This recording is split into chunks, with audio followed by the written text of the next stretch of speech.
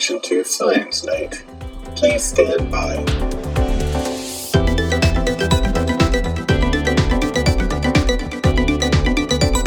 Welcome back to another edition of the Science Night podcast. My name is James, and I'm all alone in the studio because we got a special episode today. A couple weeks ago, Indiana Sciences invited us back to Gen Con to talk about the science behind some of our favorite sci-fi and fantasy games. And of course, we had to answer that call. It's one of our favorite things to do every year as podcasters. And for me as a person, it's so much fun to get to talk about sci-fi and fantasy and nerd stuff in front of people and have rapturous applause. So we're going to bring you that right now.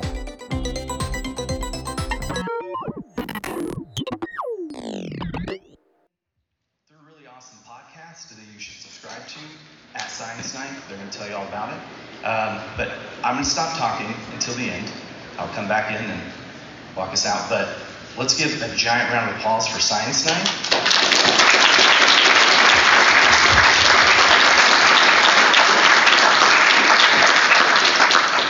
Yeah, so we just have to do one quick correction. We are absolutely for-profit, and we will be plugging our merch later in this event, so I didn't want anyone to think we were too altruistic. But we are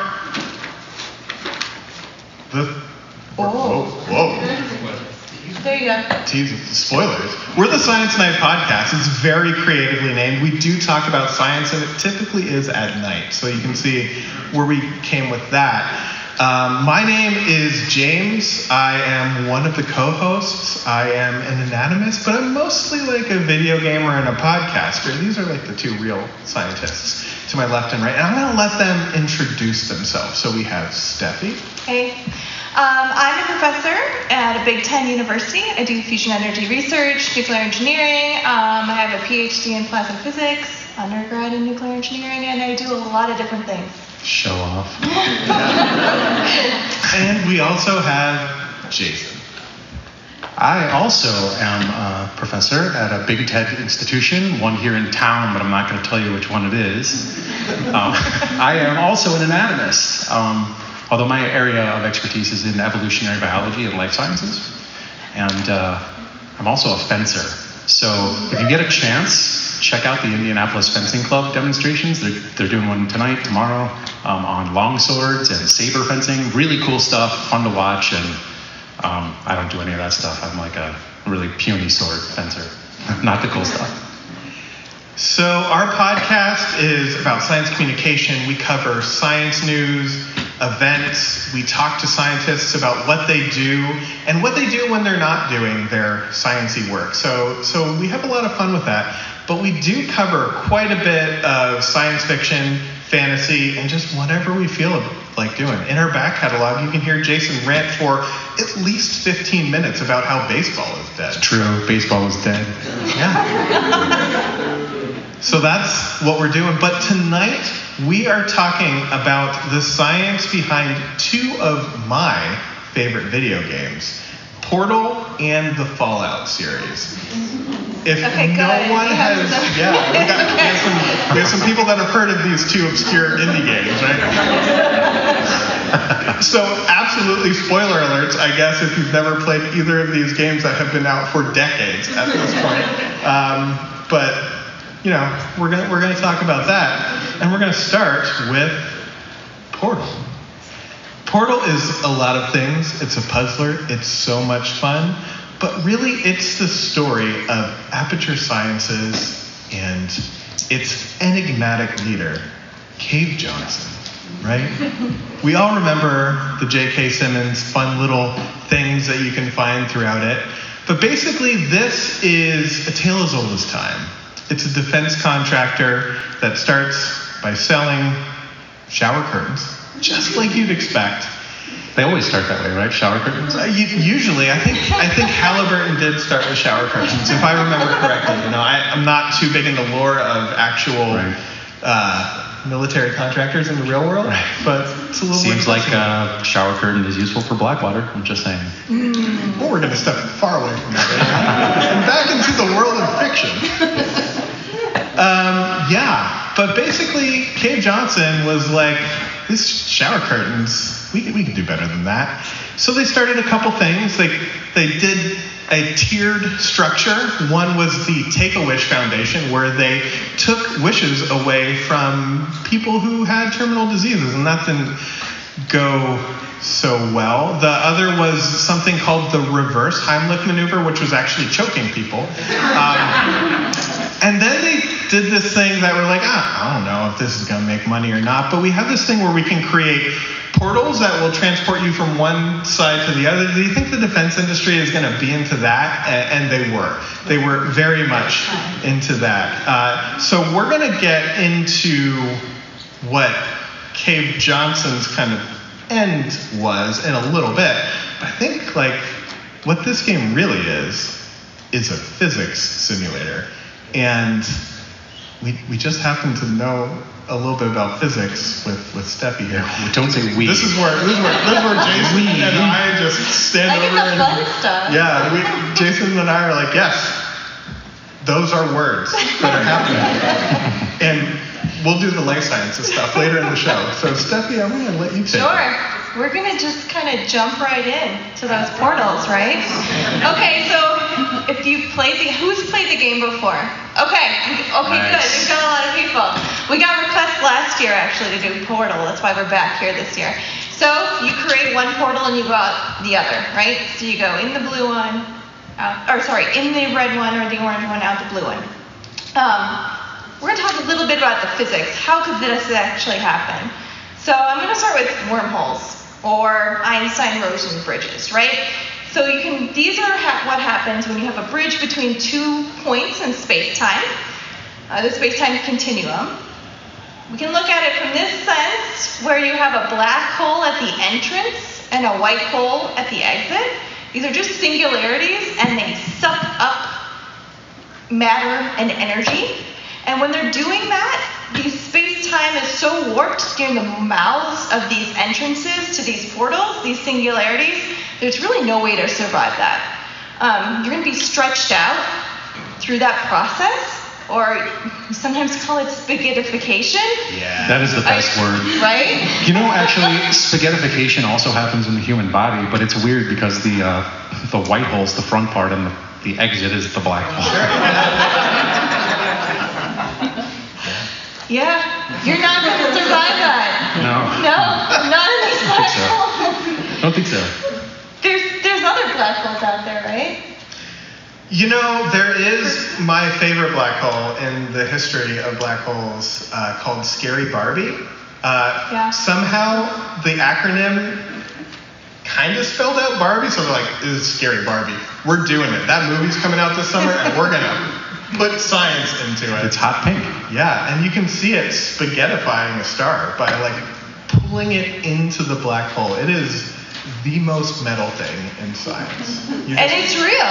Scary Barbie is real. I mean, that supermassive black hole. I haven't seen the movie yet. No, I'm talking about the actual physical supermassive black hole that we actually observed. Right? The spaghettification. Well, I did not observe it. Okay, who's seen the Barbie movie? Okay, we got some people. I'm not going to spoil it too much for those that maybe you haven't. But this is where sometimes I talk about the background for this podcast with my spouse while I'm walking my dogs, and I talk about the physics of Portal. And then he's like, and I'm talking about how does Barbie get from Barbie land to the real world, right? And then he's like, you know what? Let's jump to fantasy, to Brandon Sanderson in 3 Realms. And that's how it's going to happen. So that's just a teaser for you to read that series. There you go. Okay. Just a glimpse into my real life, too. Okay. So now I'm going to go into another alternative for the portal, right? We talked about wormholes, how those I would say they're not really possible. You're going to get torn to shreds, right? Let's go back to the name of the company, or the device. It's Aperture Science Portable Quantum Tunneling Device. So that suggests it's not really wormholes after all. It's going to be quantum physics. It's going to be quantum tunneling. So if you're not familiar with quantum tunneling, this says that a particle can overcome a barrier by the principle of quantum uncertainty. So this is when you have like electrons or atoms that can pass through a potential barrier that seems insurmountable. But because of quantum uncertainty, they can actually do it. And so if you go back to how particles are described in quantum physics, it's through a wave function. This is like a mathematical description of the quantum state of the particles. So it's essentially a probability function in that case. And now we're going to go into that uncertainty principle that I mentioned. This states really that you cannot know both the position and the speed of the particle without perfect accuracy. So the more you know about the position of the particle, actually the less you know about the speed, and vice versa. So if we go back to a particle approaching a barrier like a wall in Portal, you're going to have the highest probability that this particle will be on one side of the barrier, and then it's heading towards the barrier and impacts it, and then when you actually take a measurement, there's a non-certain probability or non-zero probability that it'll be on the other side of that wall. So I'm going to say in this case, you know, that portal gun is going to be a quantum tunneling gun or array that makes it possible to overcome these barriers. And then you kind of get the case where, okay, so you're able to go through the wall, but how are you able to go across the room, right? This is where I invoke, you're probably going to have lensing and mirrors to kind of direct things around, right? And then you have another quantum barrier you have to overcome when you go to the other side of the portal.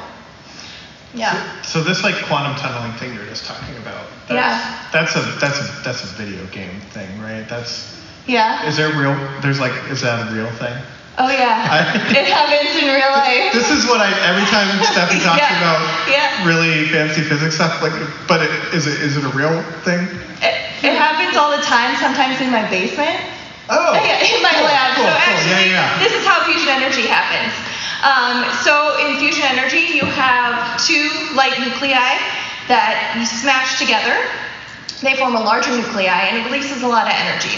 Really what's happening at the quantum level is you have two positively charged particles that are overcoming this Coulomb barrier, this huge potential energy barrier. And it's actually quantum tunneling that makes them fuse together. So if you look at the core of the sun or fusion energy that we have achieved here on Earth, it actually happens at lower temperatures or lower energies than you think from classical mechanics. And this is because we invoke quantum tunneling in these processes. Oh. Yep. That's awesome. I often invoke quantum tunneling. I don't know where this is going. I just want to step back for a second, Steffi, and ask you to please clarify what you mean by this is what I do in my basement. Okay. Okay. So I run a fusion energy experiment in the basement of my building at my university. It's actually one of the largest fusion energy programs or university programs in the U.S.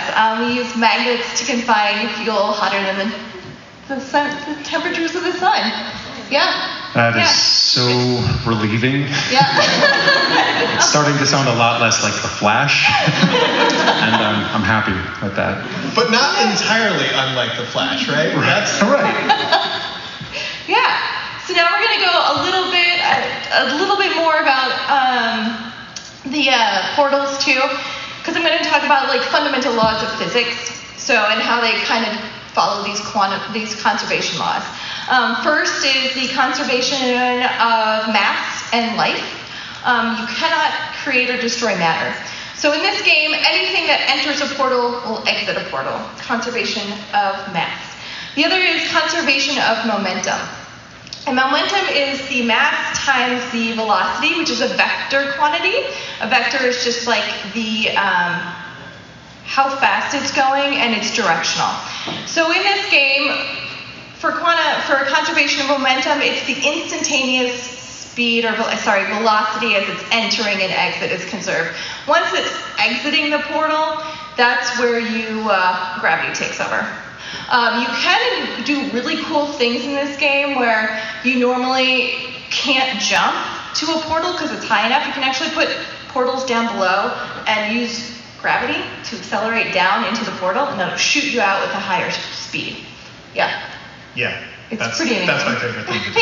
Just put them opposite each other and just continue on forever, endless loops. Yep. And then the other thing I'm going to talk about really quickly is ray tracing. It's kind of how they follow light around in the game. And I can't remember what year they released the ray tracing option where you actually get higher definition of light in the game. And so if you look at rays of light bouncing around in our room, it's going through multiple reflections. The surfaces have texture to them, and their light rays are bouncing off of them. If you look at the left-hand side, it's what Portal used before. What it looked like before they had ray tracing to follow those individual rays of light around. And on the right-hand side, you can see that's where they're actually turned on the ray tracing physics module for that. And you can see that vibrancy that you see in real life. Things are just more in depth, more details. This is where I show a little glimpse of my paper that I did, because actually what I do, besides magnetically confined fusion, is I work on how do you heat it up to really high temperatures. And so I model microwaves going through the fuel for fusion, and it's not just as simple as like modeling light bouncing around through air, which has a constant density. The fuel for fusion is like super, super hot, millions of degrees, and that's when matter enters a plasma state. And so for that, you have electrically charged particles moving around, and you have to be much more careful about how you're following things through that medium, because it gets much more complex. Yeah. So one of the things you can see in this ray tracing is just how like cool the walls look now that there's actually light definition around them. And I think we got to talk about like what's on these walls that make these portals happen, because they're not just like normal walls. They have moon dust like all over them, which seems like a fake thing because it's a video game where you're shooting portals around everything. But here's the thing about moon dust, like it's really weird. I thought it was just going to be crushed up rocks, and it kind of is. But it's crushed up rocks that have been bombarded with solar radiation and stuff and are ionized and fun. Well, not fun.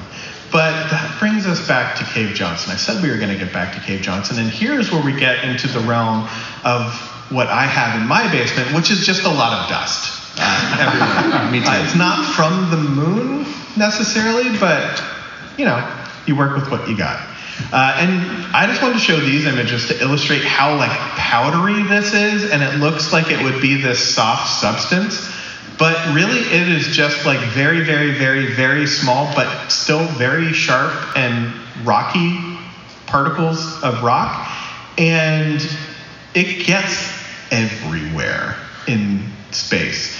So you might argue that, the astronauts that are walking on the moon are in their cute little spacesuits, so they don't have to worry about that. But we can look at one of the astronauts from the Apollo 17 mission, and if it comes through in the picture, I don't know, but the spacesuit he was wearing was like white and spacesuit colored when he went out, and it is just like filthy after one lunar walk. It is all over his face, and this was a big problem in the Apollo missions because they were breathing that moon dust in, and they saw problems obviously with their respiratory health.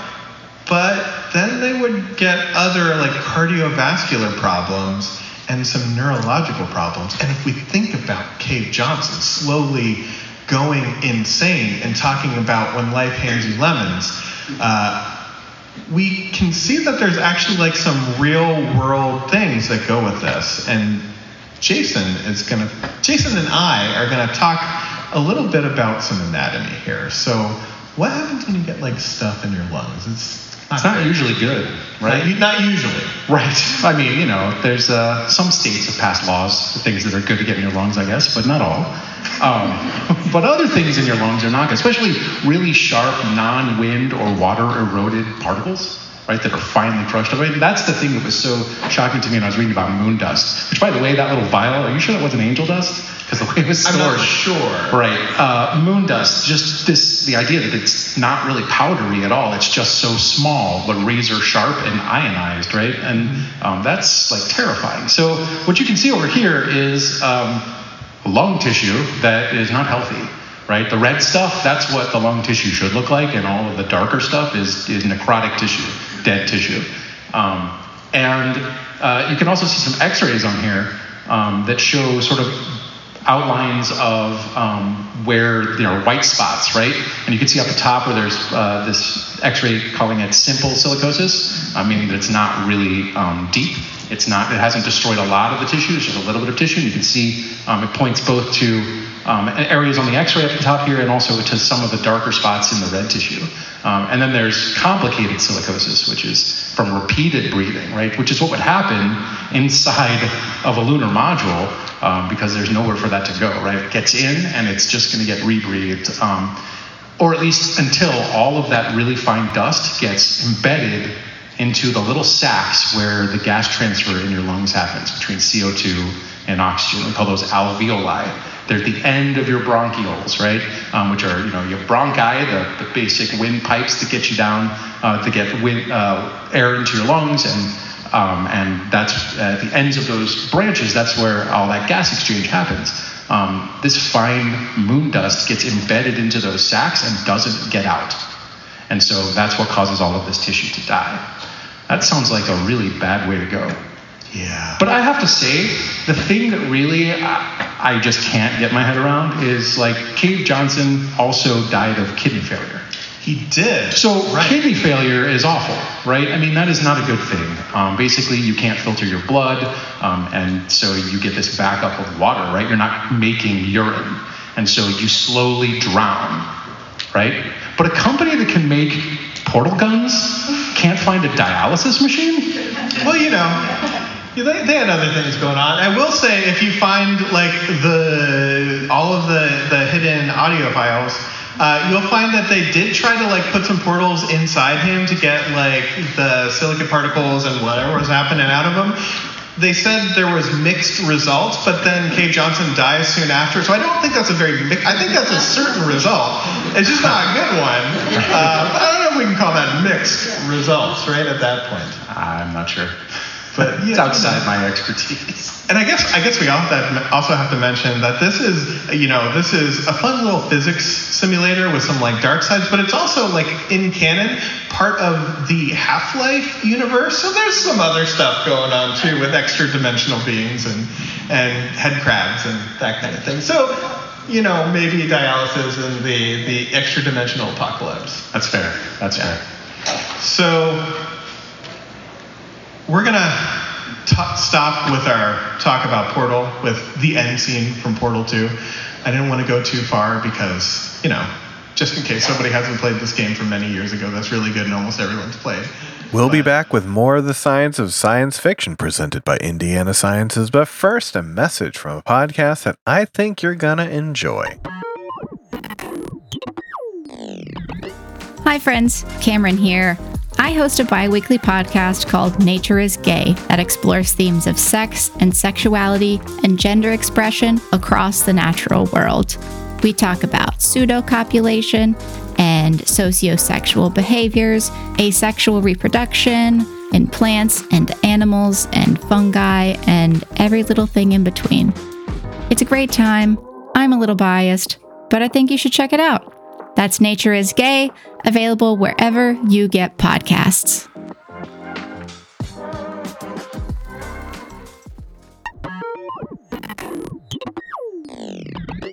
Fallout. Ooh. We went a step too far. Yeah. We're gonna do Fallout. So with Fallout, there's like a lot of nuclear stuff. There is radiation everywhere. Basically, you are playing a game set in the post-apocalypse of nuclear war. But there's some differences that happen at about the time of World War II from our universe. So that's why you see like these weird giant computers, because they went way into the study of atomic energy instead of the study of miniaturizing electronics, which was kind of the path that our real world timeline in science has done. So that's why you have like super advanced fission and fusion cores throughout the game, but then a tape drive, giant size of a house, personal computer with a monochromatic little blip screen. So that's the world we're talking about. I'm not going to talk about any of the fusion or fission or physics because I don't know anything about that. But what I do know about is the stuff they were doing at the Mariposa military facility, basically what West Tech was doing. And you see West Tech stuff all over the game. They created power armor, but they also created this fun thing called the Forced Evolutionary Virus, or FEV. This is the Mariposa facility as you see it in Fallout 1, and it is just littered with super mutants. Super mutants are humans that were exposed to this like virus, but really it's basically green goo by the time of the games. And they underwent rapid evolutionary mutation. So these are humans that were exposed to this virus. In the bottom right, we have the Deathclaw, which if you find at the wrong time with the wrong loadout, it is a very bad thing. But then by the end of the game, you're like super strong and you can take them out and you feel really great about things. It's one of my favorite arcs in video games. They are when you expose the extremely ferocious Jackson's Chameleon, which is just like a little chameleon, to the Forced Evolutionary Virus. And then above is Abominations, and that's kind of when you expose things of unknown origin. Basically, they just had to create a really creepy looking person, monster, enemy. But the thought is that it is dogs and human DNA kind of like mixed together and forced to evolve. And I gotta say, like, this is exactly how evolution works. You expose DNA to like this juice, and then you get like these cool characters. It works exactly like that, 1-to-1. One exposure, one new evolved thing. All right, I'm gonna cut you off there. James, I appreciate that. That only works in Pokemon. It's okay. Well, you know, because it works really well in Pokemon. it does work very well in Yes, Pokemon. Yeah. but that's not how evolution works. Evolution really works in mysterious ways. I'm just kidding. It's actually quite prescriptive. Evolution is really studied, at least the kind of evolution that I do is studied at the intersection of evolutionary theory, ecology, and organismal biology. So I'm interested in how animals move. I'm interested in the areas that they move in, and I'm interested in how they became able to move in those environments. But when we talk about evolution, like an individual doesn't evolve, right? I mean, we can grow, right? But that's We it. can definitely do We can that. grow, right? And you know, colloquially, we can evolve. But evolution is really the change in gene frequencies in a population. So evolution doesn't work at the individual level, it works at the population level. So throwing a Jackson's Chameleon into a vat of FEV, right, is not going to evolve that chameleon. It's going to mutate that chameleon into something that is an abomination, even though it's not an abomination, right? So we've created a very effective way to give chameleons cancer. Yes, that is correct. Like it's Toxic Avenger style, right? Sure. Oh, yeah. So, which again, That's next year. Toxic Avenger, still a human, right? Right. So that doesn't work that way, right? And think about it this way: evolution works on last year's model. Anybody here like muscle cars? I'm not a muscle car fan, but my uncle, when I was grown up, was really into Mustangs, right? And if you look at a Mustang from 1969 and a Mustang from 2000, they don't look the same, right? But if you look at every Mustang in series, you can see the little changes in body style that happen every year. Because as one of my favorite professors told me when I was an undergraduate student, evolution works by tinkering on last year's model. And that's really what it does. It works at the population level to tinker with last year's model, and so each generation can change a little bit, but it's not going to be that dramatic change. And that's what we talk about when we talk about population evolution and sort of this micro evolution, but it also works on a macro scale. It just requires different events to do that, right? And different ways of evolving. So rather than changing single genes, It can take entire chromosomes and flip the sequences, or take big chunks of DNA and rearrange it, right? And that we call developmental genetics, and it leads us to macroevolutionary processes. So you can see things where two species could evolve out of one population, right? Now, it's not going to happen in a single generation, but it can happen, right? For example, we share a common ancestor with our closest relative, about somewhere in the ballpark of 6 to 80 million years ago, and that closest relative is the chimpanzee. But we've continued to evolve in our own directions, right? Each population of human, each population of chimpanzee, we don't look the same anymore, but 6 to 8 million years ago, we did. We looked similar. We came from a similar population, right? It's crazy to think about that. That's how evolution works, not by throwing into vats, right? But that is how good, B movies are made. So the best ones, right? So I'm all in. Yeah. And you were talking about natural evolution, but humans can kind of put their thumb on the scale a little bit. Oh, absolutely, change things up. So we've got some examples of that, right? I mean, think about on the left here, we're looking at maize, the evolution of maize, right? I mean, what we eat at the grocery store when we talk about eating corn is not what corn started out looking like, right? And we also know that we can buy all of these different varieties of corn, right? Variety is the spice of life here. It's also what is required for evolution to work. You need variation. If you don't have variation, you really can't select for things. And that's how evolution would work. That's how evolutionary processes work. They select the best genes to mitigate whatever environmental obstacle is there. And if that animal survives and produces more offspring, it's going to be advantageous, right? And so it's going to continue to get fixed in that population. We have a good example of that in the silver fox experiment out of Russia. That's the picture here on the right. These are foxes that you would find out in the wild, but for the last 60 or 65 years, something like that, they have been raising them in captivity and selecting the most docile individuals and breeding them. And what they have found is that they are still foxes, but they have a lot of behavioral similarities to the common dog, right? To the domesticated dog. And that's awesome. But that's not actually the interesting part. The interesting part is how that manifests in its genome. How are the genes that are being expressed, how are they related to the behavior of these animals? And they've actually found that in particular one protein, one hormone actually, called oxytocin, you may have heard of it. It's the hormone that actually induces labor in a pregnant person. And so oxytocin also stimulates the production of milk in breasts, right? It's a mothering gene. It is a softening gene, if you want to think of it in a behavioral sense, and it is elevated levels that are off the chart in these wild but selected, behaviorally docile foxes.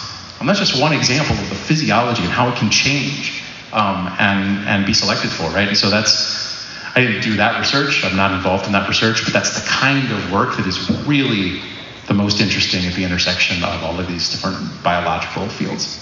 Yeah. Has anyone played the Silver Fox experiment game that's out this year at Gen Con that I tried to get a session for and it was sold out immediately? And someone had to, right? One of you must have had to. Yeah.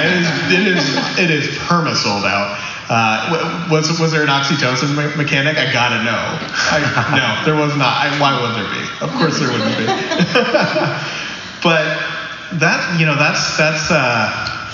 that's one aspect of the Fallout universe. The other aspect is all this nuclear physics stuff that is equally fictional in real world applications. But we're gonna let Steph talk about this. It's happening. Fusion. Yeah, exactly. It would be big if that worked, right? Yeah. If fusion worked, it would be big. Yeah. Okay. How long have you got in your basement? It is a big basement. Come to my lab. I will give you a tour. So we're going to jump into one of the main themes of Fallout. And I'm going to start by saying that I love to throw themed parties. So when I actually lived in Southern California, and I threw a vault opening party super Fallout themed. That's actually like my overgrown backyard, and it was perfect to recreate the scene from that game. And those are actually my dogs. The one looking back at you, the Sheltie, her name is Battlestar. She's amazing. And then on the upper right-hand corner is actually a picture of my office at Oak Ridge National Lab. It's a fusion energy division, okay? And I superimposed the Fallout stuff because it was already rusty and outside of a gas-cooled reactor that never ran. So, yeah. Never ran again. No, they built it and they never ran it. But again, it just lived to rust another day. I heard they're taking it down. So that game happens at a company called General Atomics, right, in the Boston area. My party, I was actually working on long-term assignment at General Atomics in Southern California, because they do a lot of different things. They do fission stuff, and they also have one of the larger fusion energy research facilities. That's a user facility, so I was working there. I also had really good party favors, like a bloat fly pinatas I made that had, when you hit them, they explode with like green confetti everywhere. I had bottle caps and mini bottles of alcohol and toothbrushes. So, yeah. Okay, now we're going to jump into come to my parties. They're amazing. Beautiful. Hey, that is the training of the transition from toothbrushes to fusion cores. Yeah. We're jumping into fusion cores. So these are one of the, it's a type of ammunition or a battery. They use it in this series. They're pretty small. They're 8.5 by 5 inches. Very small for a fusion reactor, actually. They treat it like a battery of sorts. And before I jump into the physics of fusion, I'm just going to say, if you're going to talk about nuclear batteries, it's not going to be fission or fusion-based. It's going to be fission-based, where you have fission, you have highly unstable large particles that are isotopes that fall apart, and they release heat energy. And that's how you get the energy from these large, heavy, unstable isotopes break apart, release that thermal energy that you then harness in a battery form, atomic batteries. That's the way some of the spacecraft, actually, like the small rovers, they're powered by nuclear batteries. Going over to fusion, though, you need a lot more mass fusing together, a larger space to actually create the conditions for fusion, and I'll get into those conditions soon. So let's assume you can actually sustain fusion in this thing that's that compact. You have to be kind of creative about what fuel cycle you're going to use. So a lot of our mainstream fusion experiments rely on deuterium-tritium fusion. This is just different isotopes, heavier isotopes of hydrogen that we actually heat up to temperatures 10 times hotter than the sun. Out from that... You just said that so casually. Yeah, because it happens in my basement. No, actually, we're a little bit colder than that, but it's only like 1 or 2 times hotter than my oven gets up to like 500, and I get worried. Yep. So in this one, out comes a neutron and a heavier or a larger particle, helium. This actually generates electricity, or that's what we're trying to harness here right now. 80% of the energy that happens because of that fusing of those particles together goes into that neutron that we then put a blanket material around your fusion reactor, and you harness the energy from that through thermal transfer. Then 20% of the energy that's released in this process goes back into that helium particle, or we call it an alpha particle, which goes back to self-heat the reaction. What is amazing is that once you get it reaching those conditions to actually fuse together, it's what we call ignition, or a burning plasma, and it's just self-heating and keeps going. So this actually you need to happen on a larger scale than your fusion core, because the way that you get the electricity I mentioned is through thermal transfer of that neutron. So that means it's basically a way to replace, it's a really cool way to heat up water to generate steam, to turn turbines, to generate electricity, kind of like what you do for coal right now, just much cleaner because there's no greenhouse gases coming out of here. And so much cooler. Like, It is. so much cooler. Like you're creating the sun. Yeah, exactly. And that's this actually fusion produces more, like 4 times more energy per kilogram of fuel than fission, and then nearly 4 billion times more energy than burning oil or coal.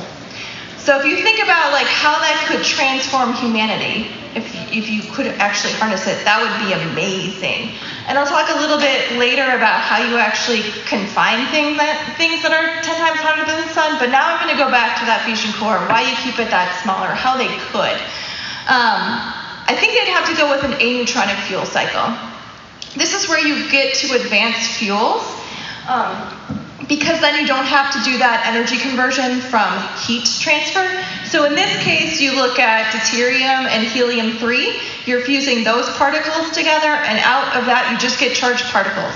And then those charged particles can go straight to creating a voltage. So that kind of cuts out, you're just doing direct energy conversion, more compact, cuts things out.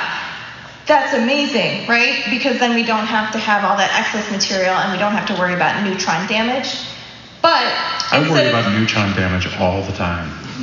Really? What are you doing? I can't tell you. It's in my basement, but I'm not going to tell you about it. What is neutron damage? So neutrons are they have no charge. So when they have a lot of energy and they're moving, they just keep moving till they hit things. And they punch things around. Yeah, sounds like a toddler. So don't be one of those things they hit. Don't be a neutron, an energetic neutron. Yeah. So for these, instead of 100 to 200 million degrees, we're talking about 600 to a billion degrees. That's just a bit, right? Just a cool billion right? degrees. Yeah. That's really hard. That's really hot. Now I'm going to talk a little bit about some of the weapons that they use, because that's kind of, a lot of them are based on plasma, and that's when you heat up gas so hot that you strip the electrons from the nuclei, get positively charged soup, and that's the state that the fuel for fusion is in. So they rely a lot on plasma weapons in this game too. And the primary damage from these is going to be thermal transfer, causing serious burns to soft targets. You're also going to get, it's also going to be melting things like that. You also worry about UV light damage too, because the light emitted from plasma is going to range the spectrum from IR to visible to UV. And then the way you can think about maybe how these weapons might work is when you think about the mechanics, shooting little things called spheromaps. And that just means like little spheres, little balls of plasma that you somehow kind of spin up, and they're turning and whirling around, and you're whipping them out of that. And then when they hit something, because you have that plasma spinning and whirling, you're going to have an electric current that's going to short out any kind of, like armor suit or things like that. Yeah. The billion degrees isn't going to play a factor at all, right? I mean, I'm looking at all avenues. Yeah. So maybe add a little bit of burning damage too. Because not only do I want to burn things, right? You want to take out the electricity, the power to everything, right? Global damage. For the record, it seems like just a shot with a plasma rifle through the heart's going to do the trick. Oh. You want to talk about the center of everything, right? Heart. Yep. Straight for it. That's right. It's like the sun of the body. Yeah, so I think they're going to shoot little clusters of these superconducting things at people. Yeah, so that's my take on the weaponry in this game. And then I'm going to go a little bit into real life about how we do fusion here on Earth. I mentioned these hot extreme temperatures, but there's a few other things you actually need for controlled fusion here on Earth. There's actually 3 main things. We call it a triple product, or the figure of merit for fusion. This is, you need enough density, so enough particles at high enough temperatures. And I talked about it, it's like 1 to 200 million degrees. And then you need to hold on to them for a long enough time to actually get them to fuse together. And the whole ultimate goal is that you're going to actually produce more energy out than you put into the system. So in the game, here is one of the fusion devices that they have, right? If you've played the game, this may be familiar to you. And then this is what a tokamak looks like in real life.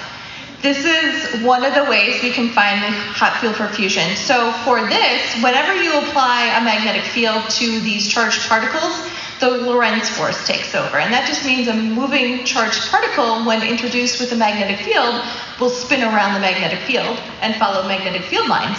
So we just create these large magnetic bottles that can find these particles into a donut-shaped magnetic field. And we call that a tokamak. And so this is one in the UK called JET. On the left-hand side, that's actually when they have the plasma inside. They're actually running.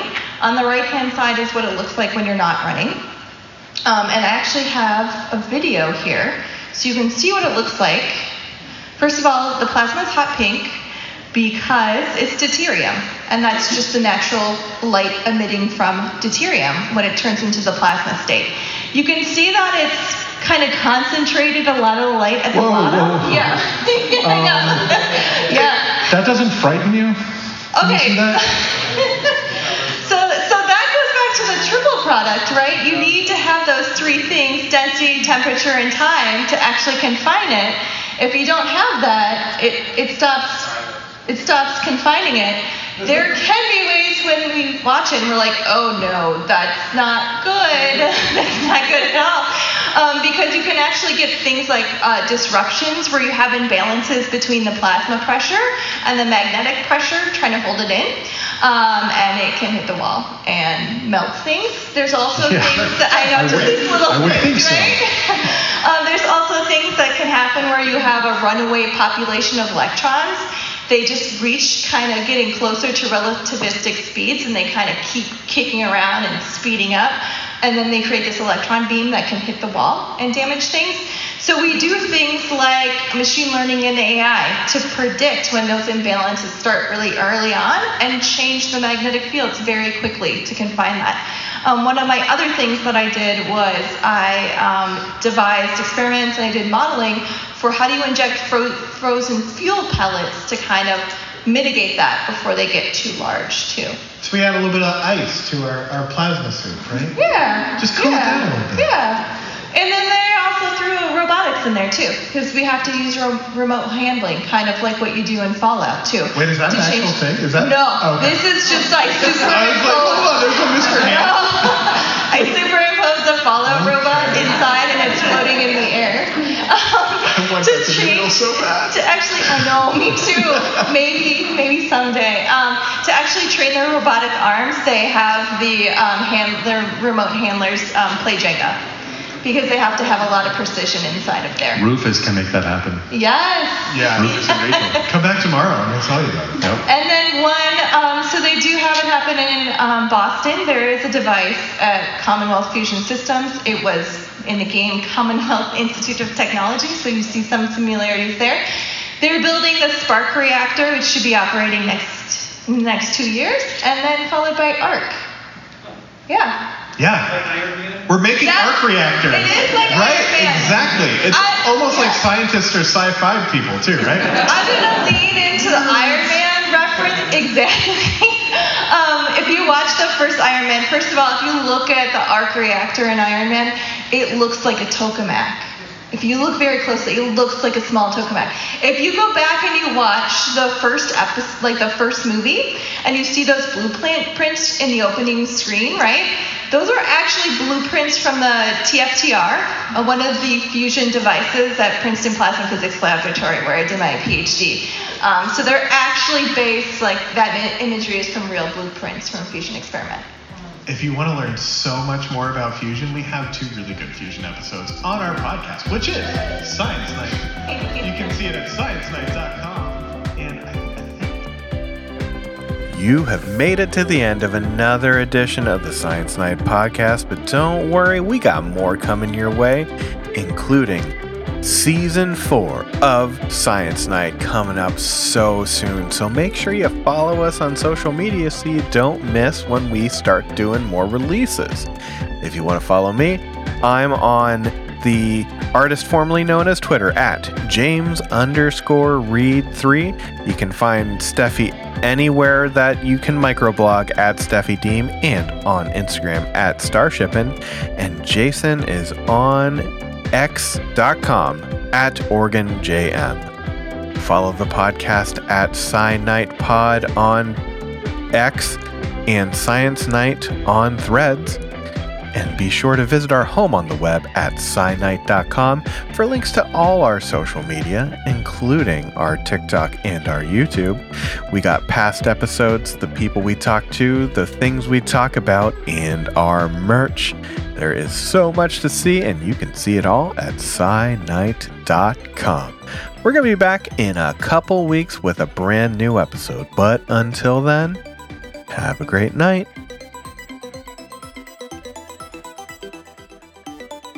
The Science Night Podcast is a proud member of the River Power Podcast Mill.